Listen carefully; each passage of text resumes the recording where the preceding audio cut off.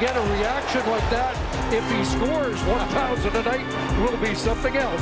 Tavares tipped that one in front. I think Bench finally realizes that Tavares got a little piece of it. That picture worth 1,000 points as it's a milestone night for the Leaf captain here tonight.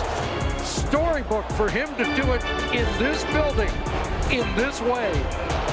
They have just put on the scoreboard. Congratulations on 1,000 points for John Tavares. Not quite getting the reaction he'd be getting elsewhere. 2009 to 2018 will always be known as the John Tavares era here on the island. He was the best player on the team most nights. Perhaps now some closure for one or both parties, but perhaps the distance grows between them. Islanders fans can remember more of what he did and who he was and less about how he left. Fan Morning Show, Sportsnet 590 of the Fan. Ben Ennis, Brent Gunning. Give him now 1,009 points, John Tavares. I don't know who that voice talking at the end was. Obviously, somebody associated with the Islanders. Not holding my breath on that one, pal. The idea of, in the cold light of day, Islanders fans will see what. No, I think they've made up their mind. And, we're going to relitigate this until the dawn of time, and they're going to never change their minds. And I'll say it before, I'll say it again. I kind of respect them for it. Well, so let's get into that. Leafs on Long Island tonight against a real hockey team. It's been a couple of games. Let's make it 3 games. They played a real hockey team. They played the Ducks on the road on the back end of back-to-backs. Had a great goaltending performance and took overtime to beat that team. Okay, Jonesy. And then they went into San Jose, and it wasn't scoreboard. It wasn't a blowout. 4-1. One of those goals, an empty netter. Game was pretty dominant for the Leafs, and then a 7-1 victory, home end of that home and home against the Sharks. On the road against a real team that's in a playoff spot in the Islanders tonight. And John Tavares, his second trip to Long Island this season. Last time he was there, he scored his 1,000th point, as I mentioned, 1,009 so far this season. So Zach Weinstock for the Hockey News. It's a nice little descriptor of what is going on Long Island and the Islanders fans' relationship to John Tavares. And, one of the tweets in illustrating the point that he tries to make is that, hey, the point actually hasn't been illustrated well enough. Why the Islanders fans hate John Tavares and continue to boo him. The title of the piece is What Biz... that's Paul Bissonnette. And Leafs lovers don't understand about Islanders fans and John Tavares. So here's the number one poll quote that I think starts our conversation here. And somehow it's not going to be the Butch Goring roasting of Paul Bissonnette within that article. So good. Really good. Of just like, maybe you could come here and be booed, and it'd be nice to be recognized for once in your life or whatever. No, it was very cruel. I loved it. It was great. This is all in reference, and I think Biz was playing the role. But yeah, sure. He said, classless that Islanders fans would boo a guy who scored his 1,000th point, was a great member of your franchise for many, many years. And Butch Goring said, it'd be great. You can show up and they can boo you in your 0 points. Anyways, it was an incredible comeback. And Biz rightly responded like, emojis. That was good. You got Very me. good. All right. Here's the poll quote that I think we can have a conversation off of. And I think it backs up the point that you made. Candor is not what Islanders fans wanted from John Tavares in 2017, 2018. They wanted his signature on an 8-year extension. Tavares opted for Toronto, so Islanders fans don't like him. It's not how he left. It's that he left. And there's nothing wrong with that. In fact, it's everything that's great about sports. Hard agree. I got no problem. Even when a guy's recording his 1,000th point, is headed to the Hall of Fame, and he did some great things for your franchise, no problem with the vociferous booing each and every time he touches the puck, each and every time he shows up in your arena. I don't need Greg Popovich taking to the microphone telling you not to boo. Boo your little hearts out, Islanders fans, tonight. Your cold, black, Long Island hearts. And I agree with everything you said with one quibble. I would actually pay very good money to have Greg Popovich, of all people, take the mic in that building and try to tell those people to quiet down. Because if you think that's going to do anything other than crank it up to 1,000, imagine, he wouldn't. We saw the response he had to Biz. Imagine Butch Goring getting on the mic and going, people, this is an Islanders legend. Guess what? They'd start booing him too. The parallel I keep going back to with this, and I'm sure it's been made before. I don't know that people always go there, and it's a Toronto parallel, is Vince. the Islanders, they are a storied franchise. It hasn't always felt like that, especially in the 21st century. But, 4 straight cups. Our boy Justin Bourne, you hear him talk about it all the time, rightfully so. And then there's Tavares, and he was part of a different era, the one playoff series win. And he was a great Islander. I don't think you could take anything away from that. But I think to Vince and the Raptors, now it was a little inverse in that the Raptors have won afterwards, and they didn't have the history of winning. But what was so much of the talk was, hey, this guy built it here. You have to give him respect. He was the only shining light you had. And I said, disagree. Did you not see him whine and sulk and complain and say I'm not dunking and make him trade for Alonzo Mourning, who never reported here, and we don't need to relitigate it all? And guess what? It was 15 or, I don't know, God, it was so long ago now, however long it's been, 15 some odd years, that have I simmered on those thoughts? Yeah, if I saw Vince Carter in the street, would I boo him? No. But if I was at a Raptors game and by some miracle Vince Carter was playing for the opposing team, guess what I'm doing? I'm going to boo Vince because I still feel the way I did when he left. And was it different in the terms of the petulance with Vince and with John Tavares taking the high road, even though I'm sure Islanders fans don't feel that way? Yeah, there was differences in it all, but that's a parallel I keep coming back to, and I hate when people try to make Raptors fans, and we've litigated this all to death. It doesn't feel like it's as much conversation anymore. But I hate when people tried to make Raptors fans feel bad for booing Vince or not having the kumbaya or not having the come full circle moment. I couldn't stand that. If you want to do that, that's fine. You're allowed to think that way. But I don't think any fan base should be shamed into coming around on a guy who scorned them, kind of whatever way it was. So, yeah, I have zero problem with it.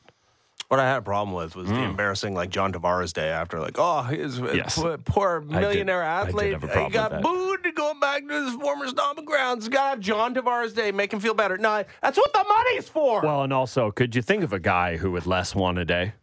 Yeah, right. Yeah. No, I can't. It's like we did the Kawhi and Dine thing of, guys, Kawhi Leonard wants us to fet him with attention and talk about him everywhere. I think that's the opposite of what he wants. And you know what? John Tavares, you know what he would like is to have a pity party for him in the city of Toronto. I highly doubt he wanted any part of that either. Yeah, you nailed it. And it's so true that John Tory and his Kawhi Leonard day, John Tavares day, is 1,000 times more embarrassing than Islanders fans booing a guy who left their team. Yep. It's pro sports. Get over it. I don't think John Tavares, all indications are that he's fine with it. He understands that this was always going to be the situation when you leave a place that you're the captain of.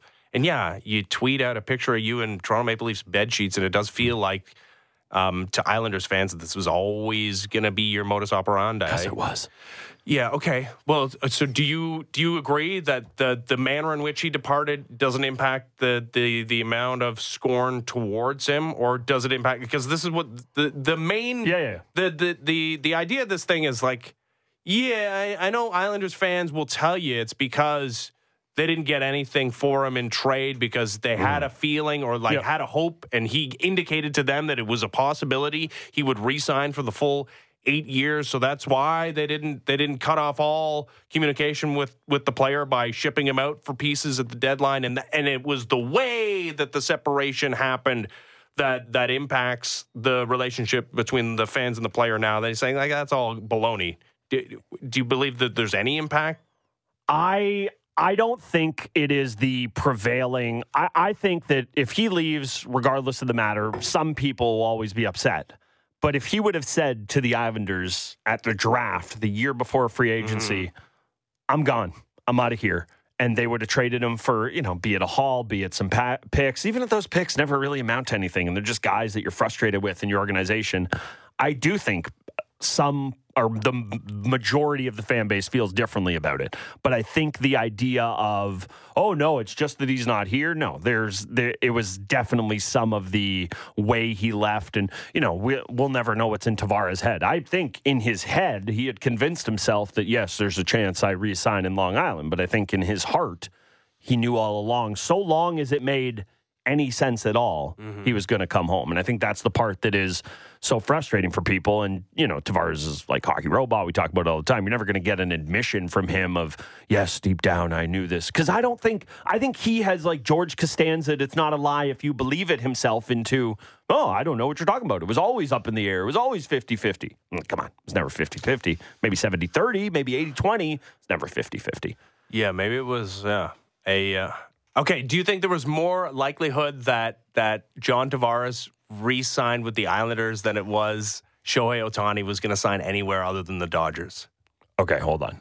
I think it was more likely that Ohtani was going to be a Dodger than whatever anything else in all of sports was going to happen. Okay. Like, I think it's more likely Ohtani was going to be a Dodger than the sun will rise tomorrow. Okay. So, you think it was more disingenuous Shohei Ohtani's chopping himself around in free agency than John Tavares taking the meeting with the Sharks and then still with the Islanders after it wasn't 8 years. I think John Tavares is so hockey-brained that he would have been disgusted with himself if he didn't give I mean, who cares about the Sharks? I'll hear all day that the Sharks were nothing other than a leverage play and to drive I'll hear that from the Sharks' perspective.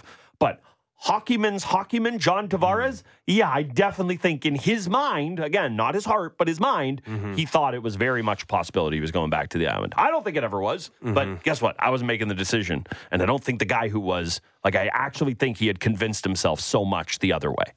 We'll see tonight, his reception. I think we can all guess what it might be. And the Leafs tying that game up in regulation, but losing the bonus point last time they were on Long Island, despite the fact that John Tavares picked up his 1,000th point. All right, this could be a big day in Toronto sports from a news perspective, because apparently as early as today, it is expected to be announced that Keith Pelly is going to be the next president and CEO of MLSE.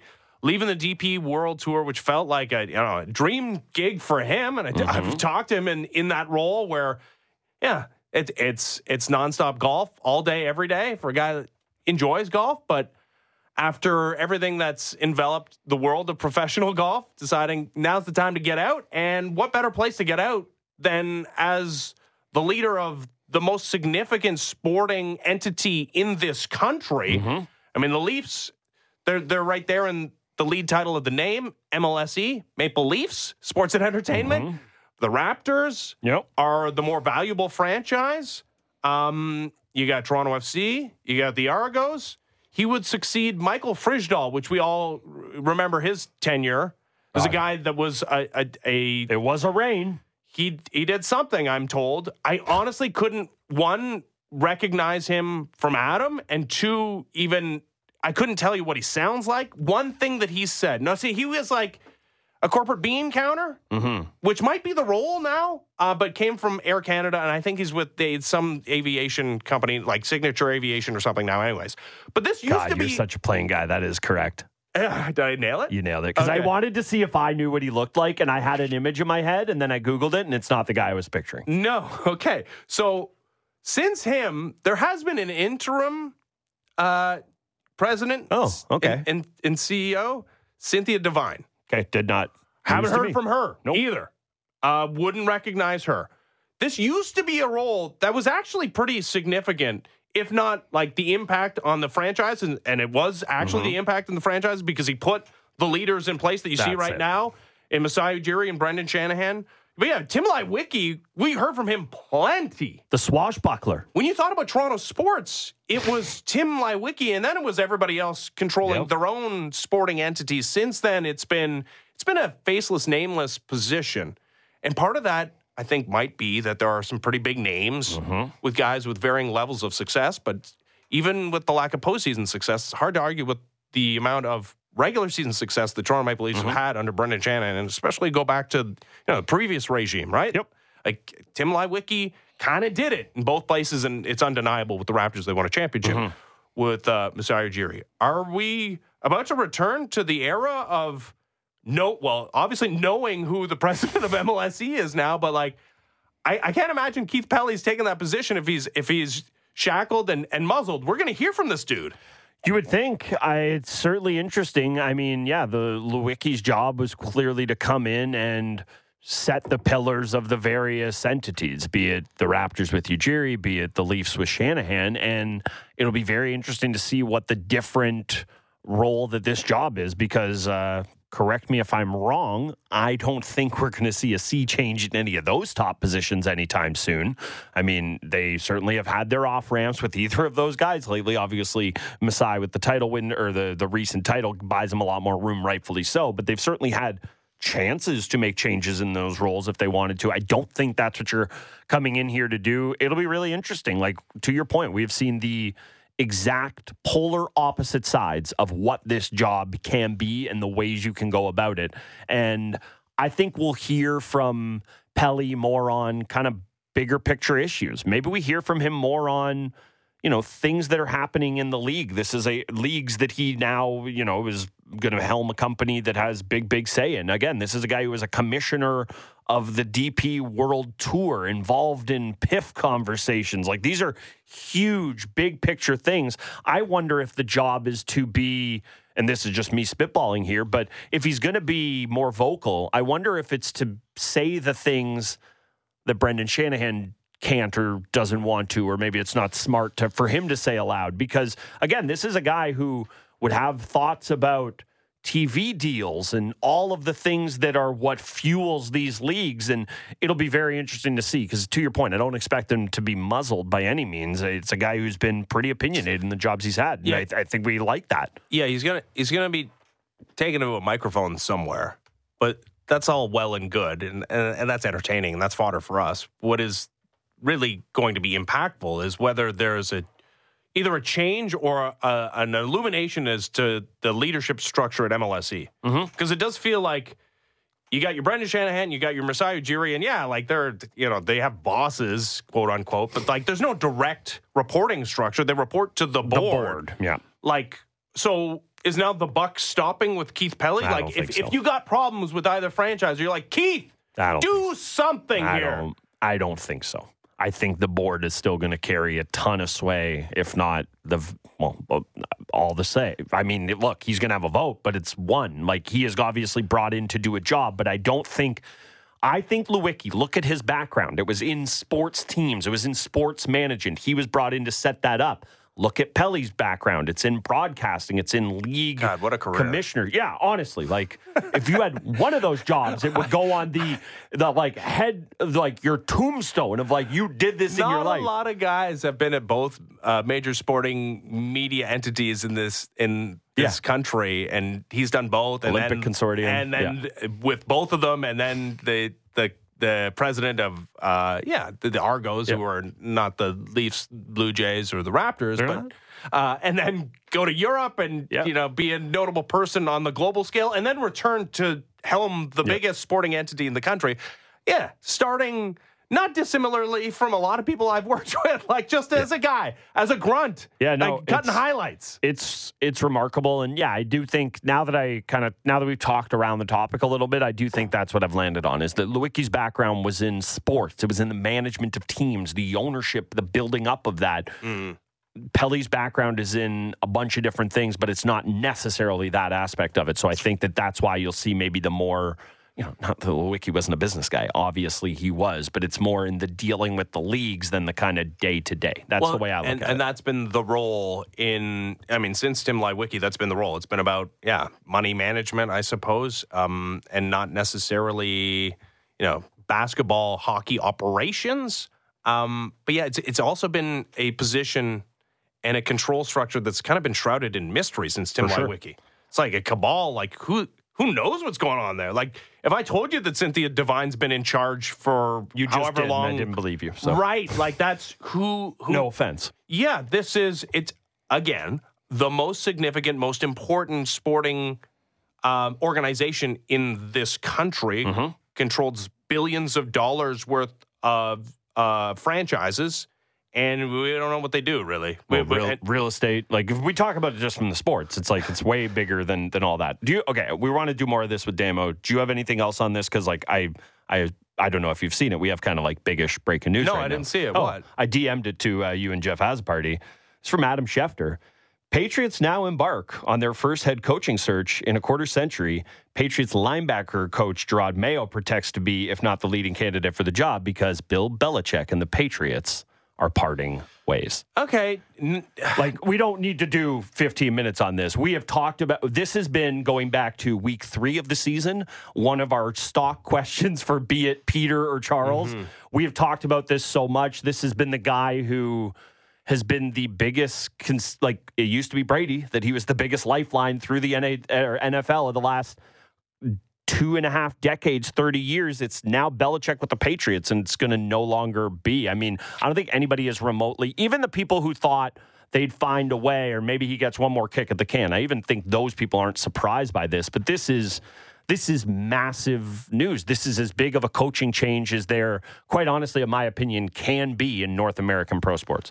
Yeah. I always thought this was going to be the end result. I will say that the comments from Bill Belichick on Monday of this week made me scratch my head a little bit, and I did wonder if nothing else changed the messaging, because he didn't sound like a guy who's like, yeah, no, goodbye, like forever. Like, it's been real, but I'll be getting the hell out of here. Yeah. Sounded like a guy who was ready to make concessions to remain in his post. 15 wins away from Don Shula's record. Yeah, he's not retiring, right? This isn't a Nick Saban situation where, I mean, the big news of the day yesterday, the Nick Saban stepping down, and boy, that's an interesting spot to land in with a great organization with great expectations. Mm-hmm. But following a legend, which you would be as well in New England. Couple of them, yeah. Although, there's nowhere to go but up when you're talking about the Patriots in the last couple of years, but more specifically this year, and Game 17 against the New York Jets. But, okay, so we know he's separating from the Patriots. We don't know how it's going to be messaged from the Patriots' perspective. And I do wonder, I guess there's, they would allow Bill to save face by, messaging it as a mutual parting of ways, even if it is a firing. Okay, do you have details on that? Not more, but just a little more reporting. This from Rappaport. There have been meetings in the last 3 days. In the end, the two sides could not come together for Belichick's return. He is out now. So that, to me, seems like there could not be enough of a saving face. To me, and they just said, all right, there's the door then. We're trying. No, you don't want to play ball? All right, cool. There's the door. Go ahead. That's rough. That's how it sounds to me anyways, reading between the lines, and a million more things will come out about this today, I'm sure. Years, and I'm not necessarily comparing the two, but Nick Nurse is going to be a legend here forever, and he was the head coach of this Raptors team that won a title in 2019, and boxing won, and the Arkells, and he was a fixture in the franchise, in the city, and in the market. And there could have conceivably been a way for both parties to save face and say, "Hey, it ran its course, and we're going our separate ways." But Nick Nurse wanted his money, and the Raptors fired him. He was fired. Yep. Now, Bill Belichick just signed a contract extension. Again, I'm sure Bill Belichick's not giving any money away. Oh, you don't think? And that's part of it.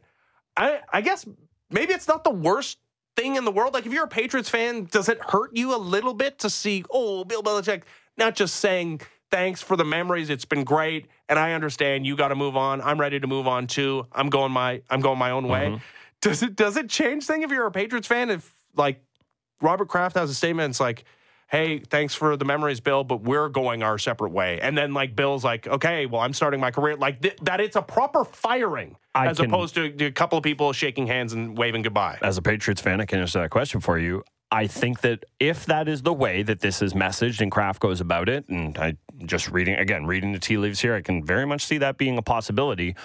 That means he has to nail the next hire.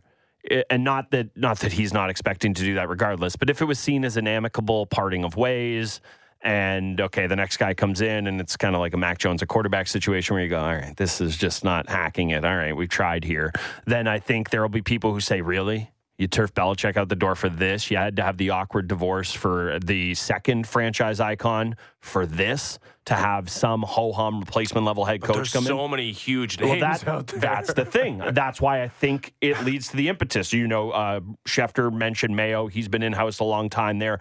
Vrabel, obviously someone with a lot of ties. There is smoke about Mike Tomlin being available despite him being in a playoff game in a couple of days from now. Jim Harbaugh's been to a Super Bowl. Right. He just won a college football championship, bringing a program back from the ashes. Pete Carroll was...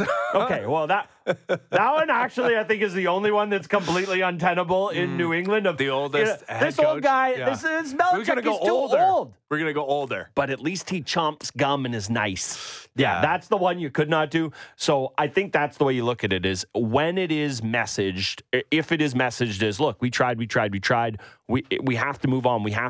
You have to nail the next hire. It cannot be just some death spiral after this. And it's so tough to follow the guy. But it hasn't been the guy in New England for a couple of years now. So I do think there's more of a grace period than there would be typically following a legend. I'm dying to see this play out. This is a buyer's market. If you need an NFL head coach, it's one of these guys. It's also a buyer's market, though, if you're like one of these...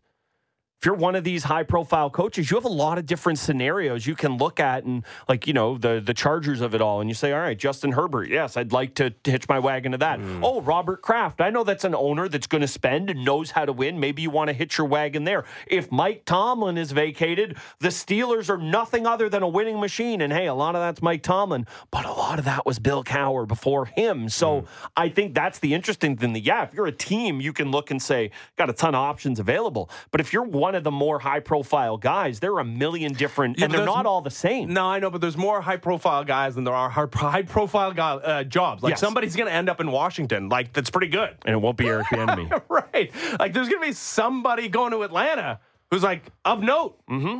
And maybe, you know, we haven't talked about Dallas, too. Like, maybe Mike McCarthy's hanging out there, too. If they lose against the Packers, like, I don't see any scenario that Jerry Jones is like, yeah, let's do this again. Although he has been like strangely loyal to his head coaches, where I would have in the same position been firing Jason Garrett well before. Oh my God! If I was an oil magnate like Jerry Jones, who owned the Dallas Cowboys, I would be ruthless. You could not lose one game for me. What an insane offseason when it comes to the head coaching carousel. I was going to say the offseason. You mean that has yet to start, because the playoffs are this weekend. God, the NFL so sexy all the time. All right, we'll keep you updated if we have anything else to tell you about. But yeah, it is just breaking across all the NFL insiders that Bill Belichick and the Patriots are parting ways. How it's going to be messaged, we don't necessarily know at this point, but no more Bill Belichick in New England with the Patriots. The Toronto International Boat Show returning to the Enercare Center at Exhibition Place from January 19th to the 28th. We are giving away tickets to the event and ballots for a chance to win their grand prize, a Princecraft fishing boat with a Mercury engine and trailer. We also have our own VIP prize, which includes dinner for two, a $100 shopping spree at the show, and an overnight stay at the Weston Harbor Castle. Just listen for the code words in our show today till January 19th, then text that code word to 590-590. You will be entered for a chance to win. Today's code word is trailer. We have another code word tomorrow, so be sure to tune in. When we come back, Leafs on a heater right now. We'll talk to Anthony Petrielli of Maple Leafs Hot Stove next as the Fan Morning Show continues. Ben Ennis, Brent Gunning, Sportsnet 590 The Fan. Fresh views on everything in the National Football League. It's the Fan Checkdown with Matt Marchese and Donovan Bennett. Subscribe and download the show on Apple, Spotify, or wherever you get your podcasts.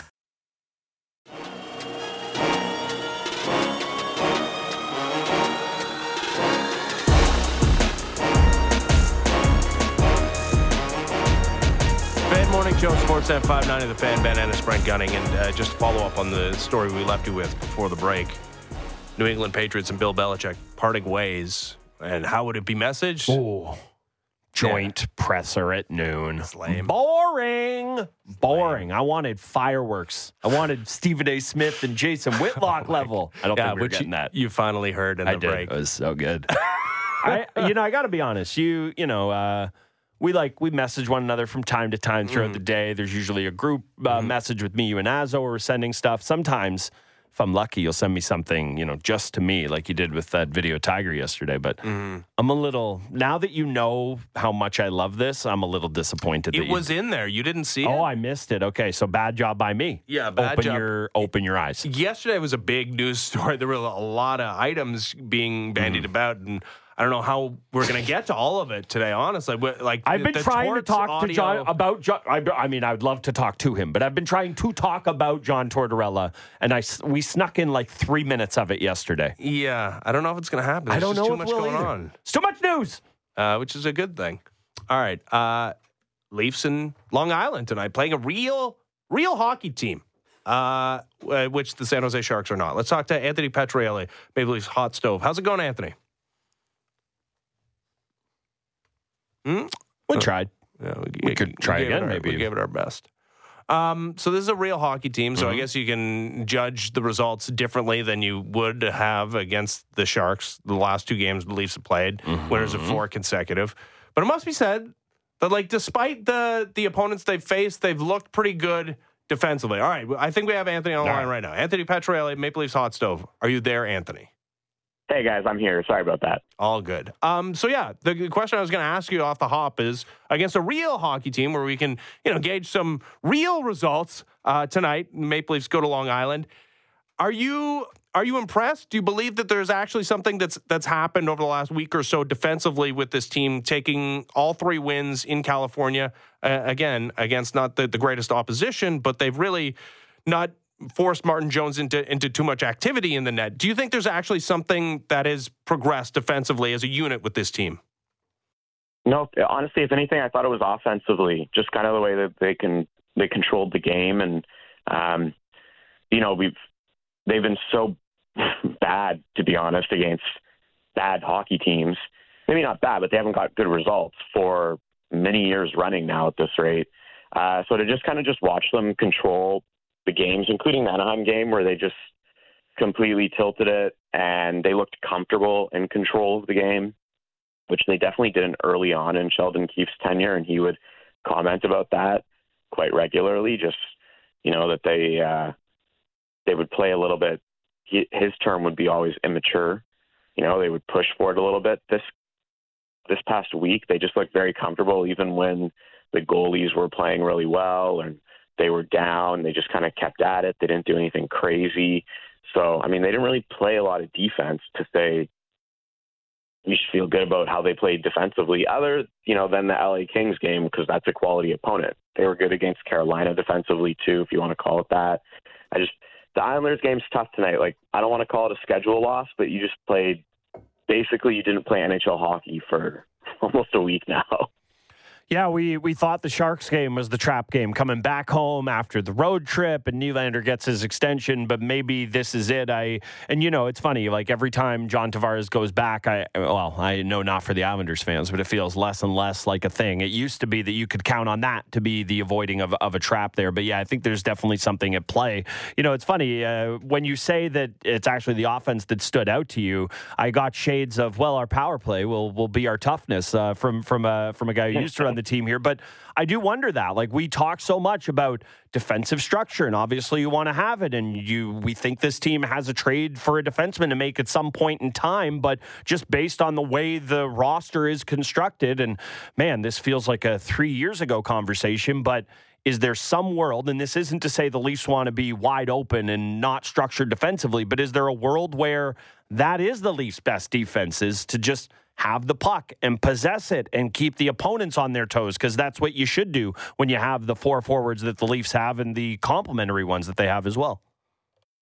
Yeah, it definitely is. Like, we might have talked about this before, but realistically, they're more Pittsburgh Penguins with Ron Hainsey on the top pair, like Stanley Cup champion team, more than they are Colorado or Tampa with Cale Makar, Victor Hedman, elite number 1 defenseman kind of thing. No offense to Morgan Riley, who I think is really good. I think everyone kind of thinks the world of him and great player, but he's not those guys, right? Like, so the power of their team is going to be offensive. Like, they shade completely offensively. Their whole way they're built is to have 2 top lines, right? Like, that's basically the premise of the roster. Mm-hmm. One of the guys that has reemerged and played a pretty significant factor in the recent run here. In the 11 games that Timothy Liljegren has returned from his injury, he suffered in Boston against Brad Marchand and the Bruins. He has 7 points in those 11 games, and he's averaging almost 21 minutes a game. Anthony, where is Liljegren in his progression in your mind? Yeah, he's finally starting to be comfortable to actually initiate play. Like, we're seeing him really, really active, right? And he was kind of billed as an offensive defenseman back in when he was in his draft year. And then everyone kind of knows he got mono. It kind of things stagnated. It's tough to, keep in mind. Not only is he young, but he was kind of coming up developmentally through like the COVID times, which was just kind of weird for everybody as a building block. And it's not an excuse, just kind of the reality. It's a bit of a weird, it definitely wasn't a consistent situation for guys to get into flow, guys to get extra game time. And he really hasn't played much. Like he hasn't even hit 200 games yet. So it's kind of been nice to actually just see him come back. I wonder if that time off suited him well, just to kind of watch the games from top, a little bit slower from up there, and just kind of build things through. He does have a really good shot. It probably doesn't get talked about much. Like he led the team in goals, or the defense, in goals last season with 6. It wasn't a ton, but he does have a bit of a bomb when he has a little bit of time and space to get rid of it. He can skate. He can move the puck. So he just looks like a guy who's starting to figure out the league and put it together. And he's a big piece for them because they really don't have a ton coming on defense. It's an old unit by and large. Simon Benoit's been a nice find. He's 25. He's an RFA. But in terms of quality top 4 young-ish guys, he's really it. Yeah, he's the only guy. He's the only guy on this decor right now. And you mentioned Benoit. I think people think that maybe there's a little growth to be had there, but I think we also understand what the player is. He's the only one that presents the opportunity for a real leap in terms of internal growth from this team. I mean, we all think there's a defenseman trade to be made, but if anybody on this team is going to become a different player and a different version of himself, he's the only guy. Jake McCabe can get a little more comfortable. Morgan Riley can have his great stretches, but for the most part, I think everybody on that back end is kind of baked in to what they are. And yeah, you mentioned him leading the Leafs defense core in goals. It's a little bit like leading the Washington Generals in points in a game. It's a little bit like that, but still, to your point, that's good for him. We got to talk about the goaltending here. Ilya Samsonov, the team announces he's back. Mere hours later, Matthew Knies appears to suffer a catastrophic injury, which apparently is totally fine. I'd be lying if I didn't think, that's proof positive that you should have just kept him down with the Marlies. Where are you at on Samsonov? Do you expect to see him get in that Sunday game against the Red Wings here? I do expect him to get into that game. If you're going to call him up and have him, at some point they got to start thinking about Martin Jones here. I almost thought that the San Jose game coming back from the West Coast trip would have made sense to just start Hildeby, just in the sense that, they're going to play tonight. They're going to play Saturday. It's still 3 games in 5 nights for him. He's just turned 34 this week. How much do you want this guy to be your workhorse? At some point, you got to preserve him at least a little bit. So I would be wild to me if they didn't start Samsonov on Sunday. I don't think it's punting the game. I mean, the whole point of everything they just did was to try to reset him. So they're clearly not giving up on him just yet. It's just, it's going to be a tough spot for Sheldon as he kind of goes through it on Sunday.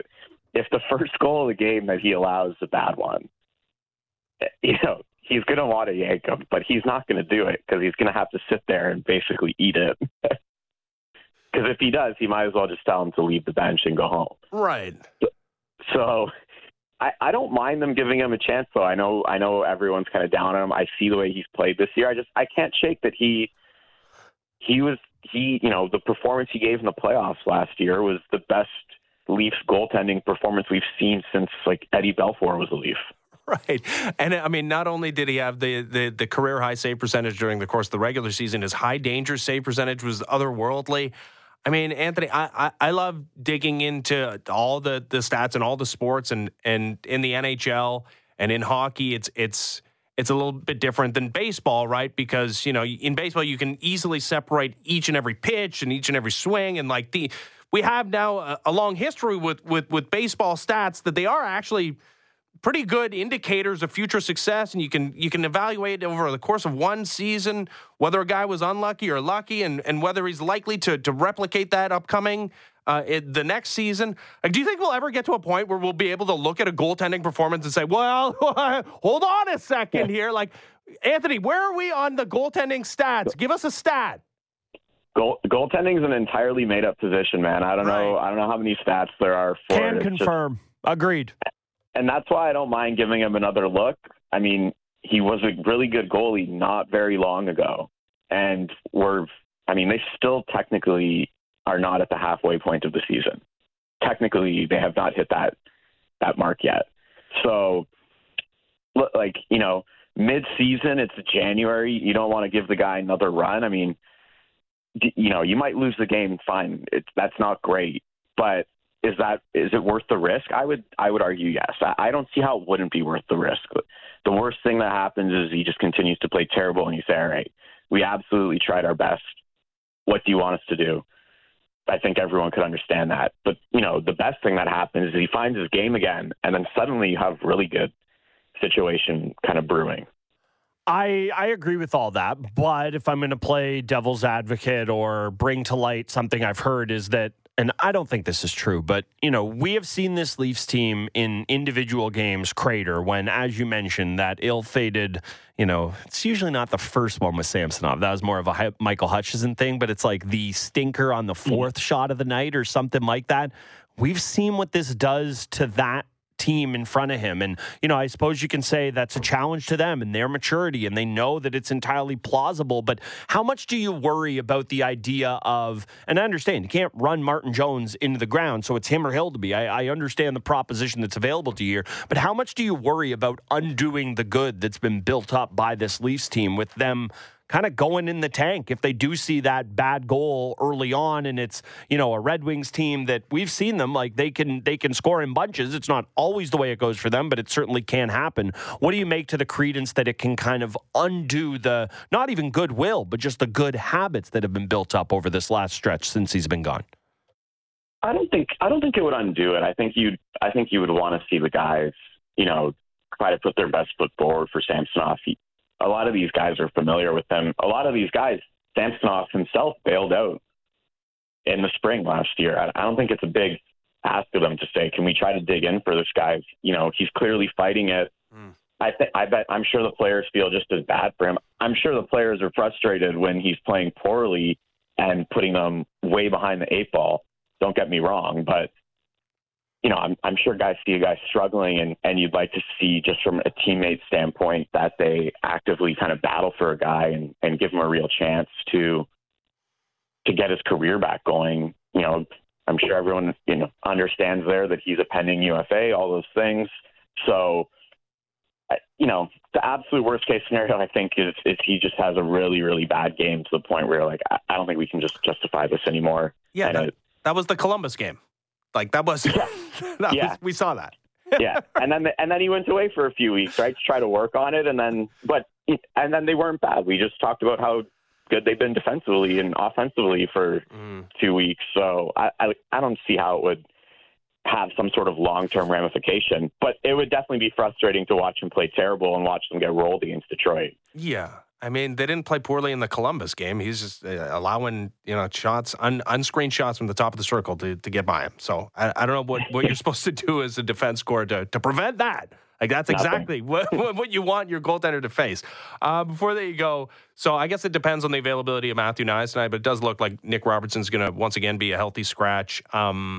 Is this just the way it's going to go for him? Like, if he's on a good team, that he's just going to be a bubble guy, that this is the best he could hope for, or are you still bullish that he could be more than that going forward?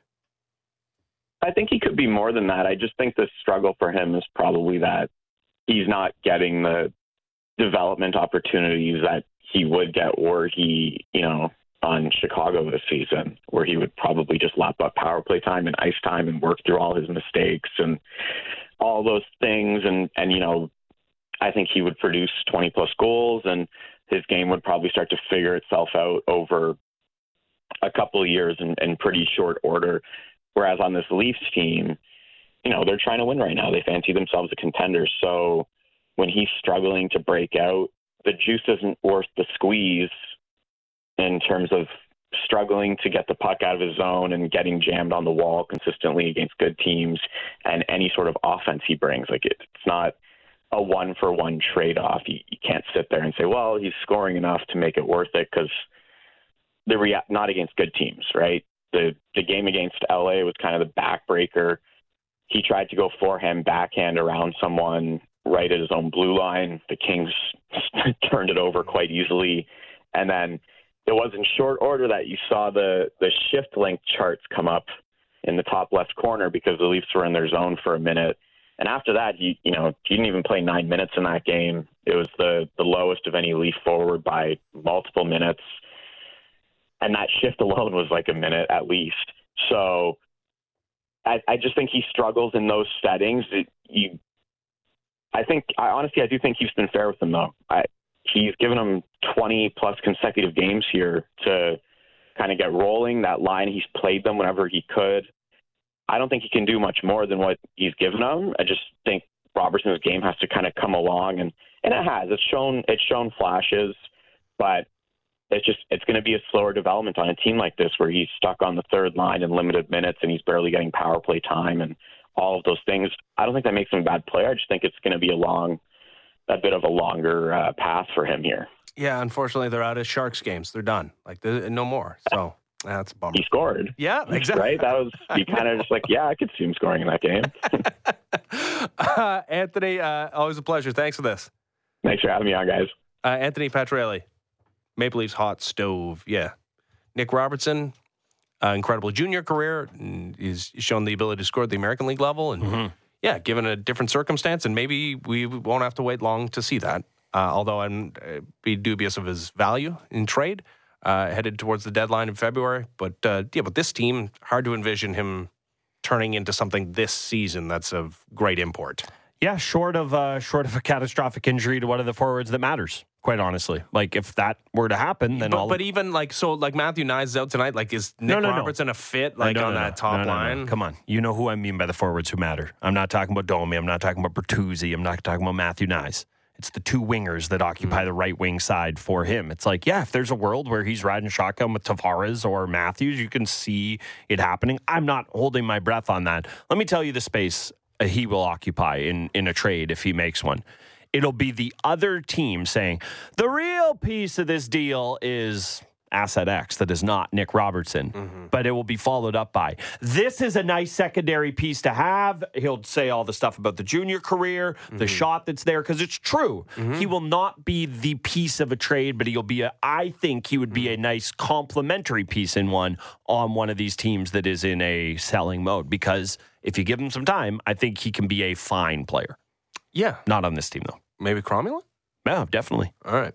Time now for the Wake and Rake, presented by Sports Interaction, your homegrown sports book. Bet local. Leafs, Islanders, real game on Long Island against a real team. And it is Maple Leafs favored.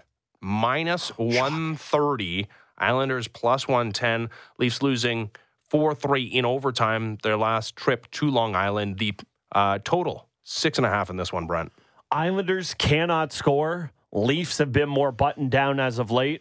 Old Bones Jones has at least one more good one in him. Give me the under. It's 6.5 there, plus 100. Let's go. Under. Yeah, Sorokin against Old Bones Jones. And you're going to get a motivated Islanders team, not just because they got John Tavares and the Leafs, but they just got smoked by the Canucks who were running roughshod through the state of New York. So, yeah, I also like the under 6.5 at even money, plus 100. Speaking of those Canucks who are getting ready for the Toronto Maple Leafs next week. Their Super Bowl at 7 o'clock Eastern. In Vancouver. It's going to be a tough one for them. In Pittsburgh, to play a Penguins team that's battling tooth and nail to get into the playoff picture in the Eastern Conference. And Penguins at home, significant favorites, minus 125. The Canucks plus 105, despite having the second most points in the National Hockey League. Total 6.5. You led the witness there, and I will follow right to water. Yes, Canucks, money line, plus 105. I had to check that they didn't play last night. No, they played Tuesday. So give me the Canucks on the money line there. Feel pretty good about that one. I feel bad following you on both of these picks, but we don't ever do this. So this is true. Well, not since the beginning of the year when we just skipped like we were quickly to the Raptors under at the at this segment every day. Yeah, and it's a different world now. Very but different. yeah, no, give me also the Canucks on the road continuing to look like one of the best agreeing teams with in the me? NHL. What could go wrong? Nah, sounds great. All right, that was the Wake and Rake presented by Sports Interaction, your homegrown sports book. Bet local. When we come back, MLSE about to have a new president and CEO, maybe as early as today. We'll talk to Damian Cox, our Leafs historian, Toronto Star contributor next as the Fan Morning Show continues. Ben Ennis, Brent Gunning, Sportsnet 590 The Fan.